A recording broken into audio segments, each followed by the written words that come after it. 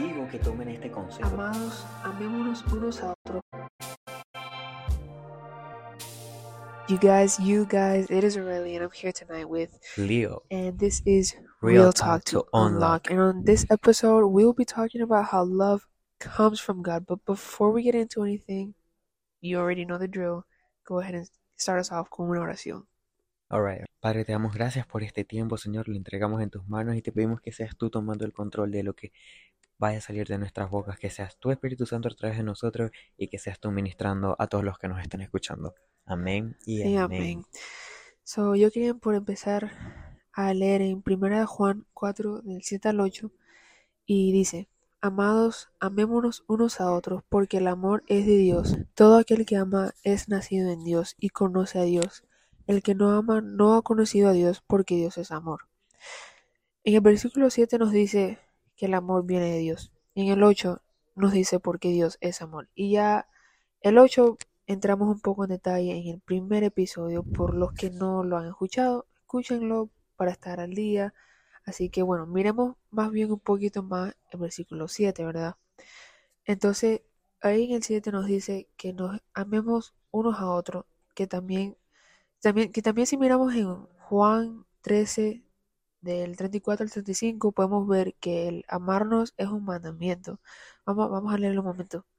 Dice: Este mandamiento nuevo les doy, que se amen los unos a los otros, así como yo los he amado, también ustedes deben amarse los unos a los otros. De este modo todos sabrán que son mis discípulos, si se aman los unos a los otros. Exacto. Y mira, algo que podemos empezando ya a darnos cuenta que dice el comienzo es que nos está mandando, como ya habías dicho, es un mandamiento. Sin Ajá. embargo, no es como que dice, yo les sugiero que se amen o yo les digo que tomen este consejo. Ella nos está diciendo es, amémonos unos a los otros. Ujú. Entonces, si realmente lees bien, te está dando una orden Exacto. directa, como que no es como que, mira, no hay dos caminos, esto es derecho hacia el Sí. centro, firme. Y la razón por qué nosotros como creyentes estamos para amarnos es porque el amor viene de Dios. El poder amar a otro es uno de los beneficios de tener esa relación íntima con Dios. Y en Juan 4:20 nos dice, si alguno dice, yo amo a Dios y aborrece a su hermano, es mentiroso. Pues el que no ama a su hermano, a quien ha visto, ¿cómo puede amar a Dios a quien no lo ha visto? Ujú. Y sabes, es algo cierto. Es como que de una u otra manera el amor y todo lo que tú puedes sentir por una persona se da del conocerse, de hablar entre uno y otro, el de poder verse. Y Sí. todo esto nos lleva a seguir la relación con Dios. No Ujú. solamente un momento de cómo vamos a la iglesia, no. Si tú quieres conocer ese amor y para lo que hemos recibido, tenemos que dar por gracia, también abarca todo lo que es el comenzar a tener esa relación con Dios. Mira, nosotros como humanos naturalmente somos curiosos, ¿verdad? Nos preguntamos cosas como cómo crecen las plantas, cuál es el sentido de vivir, cosas así, o ponle tú el nombre de tu pregunta, pero ¿y qué del amor? O sea, no esa pregunta de que por qué Juan o Pepe no me amó, o sea, no. Yo digo preguntarse, ¿de dónde viene el amor? El amor no es algo que Dios hace o no fue una idea de Él. El amor es quien Él es naturalmente. Él es amor. Exacto. Y como te digo, si tú quieres conocer ese amor, algo que tienes que empezar a hacer es empezar con ese deseo de tener una relación con Él, de que realmente sea algo que salga de tu corazón, decir, que salga de tu corazón realmente tener ese anhelo, de que esa Ajá. relación que hayas empezado con Dios siga adelante y que cada día, pero de que verdaderamente cada día puedas experimentar cómo es empezar a vivir algo nuevo y diferente.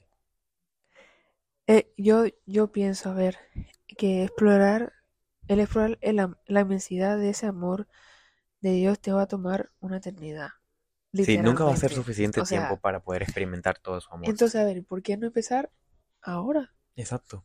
En Efesios 3, del 17 al 19, nos dice: Entonces Cristo habitará en el corazón de ustedes a medida que confíen en Él. Echarán raíces profundas en el amor de Dios y ellas los mantendrán fuertes.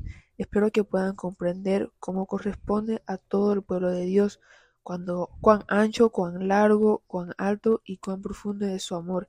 Es mi deseo que experimenten el amor de Cristo, aun cuando es demasiado grande para comprenderlo todo. Entonces serán completos con toda la plenitud de la vida y el poder que proviene de Dios. Este verso es una oración que Pablo tuvo.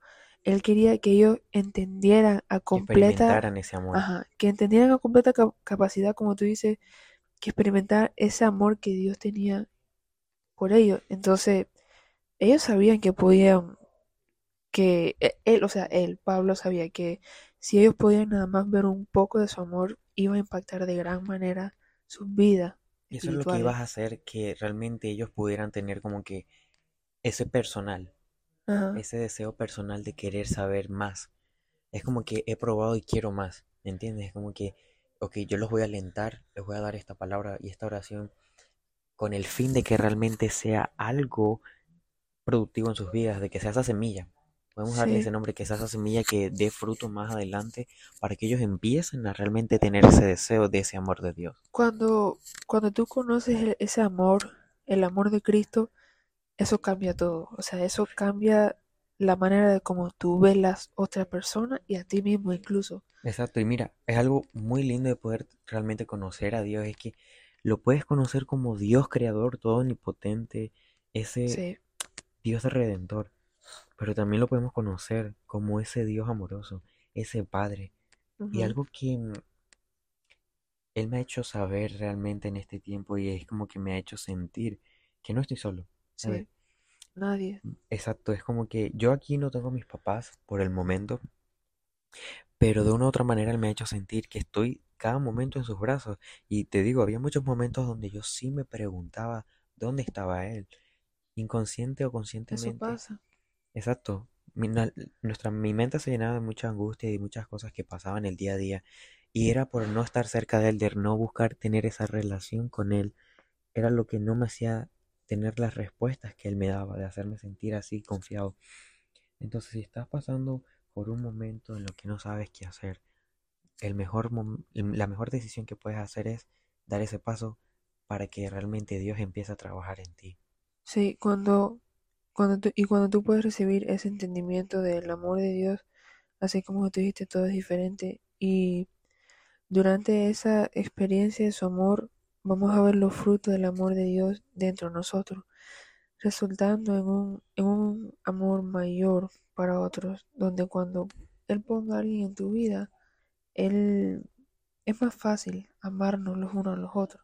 Exacto. Y mira, eso ahora que dices eso me viene algo a la mente que el otro día veía un Reels en Instagram que decía, cada vez que tú veas a una persona, es alguien por el cual Jesús pensó demasiado en morir. Y recuerda eso cada vez que trates con alguien, estés con una persona que, así como Dios murió por ti, también Jesús pensó mucho en morir por ti, pero también por otros. Sí. Entonces mantén eso en tu pensamiento. Entonces, no, para concluir, ¿verdad? Porque fue un poco cortico, pero nosotros no podemos ser tímidos en explorar ese amor que Dios tiene para nosotros. Así que llenémonos constantemente de su amor para que podamos mostrarlo a la vista de todos, Exacto. ¿sabes? Teniendo en cuenta que el amor no es un sentimiento, Ajá, sino que es una decisión es que una es de día decisión. a día, en cada Exacto. momento, con cada persona que Dios nos coloca en el camino. Entonces, bueno, para terminar un poquito corto, queremos preguntarles a ustedes, ¿verdad? Eh, pregúntales tú si quieres. Claro, mira, ¿qué es una de las experiencias, una de las formas en las que tú has experimentado el amor de Dios en tu vida?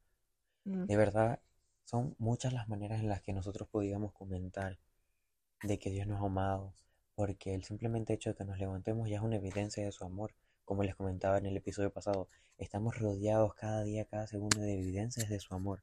Entonces, ponte a pensar y si necesitas orar para que el Espíritu Santo te guíe en eso, hazlo. Y recuerda que esto no es casualidad que lo estés escuchando. Todo lo que Dios está orando en tu vida en este momento es por un bien y Él buen sabe propósito, todos los anhelos que tienes en tu corazón. Entonces, sí. Y también pregúntale a Dios si hay algo de su amor que Él te quiere revelar en el día de hoy. sí, una vez le pedí a Dios como que necesito que me muestres de tu amor, no porque no Y estoy pum, consciente de que no estás conmigo, porque en ese momento lo hice con toda la conciencia del mundo de que Él estaba conmigo, pero yo solamente quería saciar un poco más de lo que ya yo tenía. No me quería conformar con lo que él me Sí, había dado. Y wow, él es se lució algo, de verdad. sí, no, yo puedo decir por experiencia que cuando tú te metes en la presencia, cuando tú empiezas esa relación con Dios, tú literalmente puedes sentir como Él te abraza, o sea, es una paz, es un amor que no se, honestamente no se compara con nada. Y con eso concluimos este episodio, fue un poco más corto, pero Lo importante constructivo. no es la cantidad, sino la calidad del mensaje. Exacto, Entonces, tú exacto. sabes. Y bueno, esperamos que les haya gustado de verdad. Gracias por el apoyo, por simplemente estar ahí. Les animamos a que tengan esa relación personal de cada día. Por Sí. lo menos tratar de hacerlo lo más posible seguido. Y bueno, eso fue Yo Talk to Unlock, ya tú sabes, fuimos. Listo. Ahora tengo un sueño. Oye, mira, estás grabando todavía. Ay,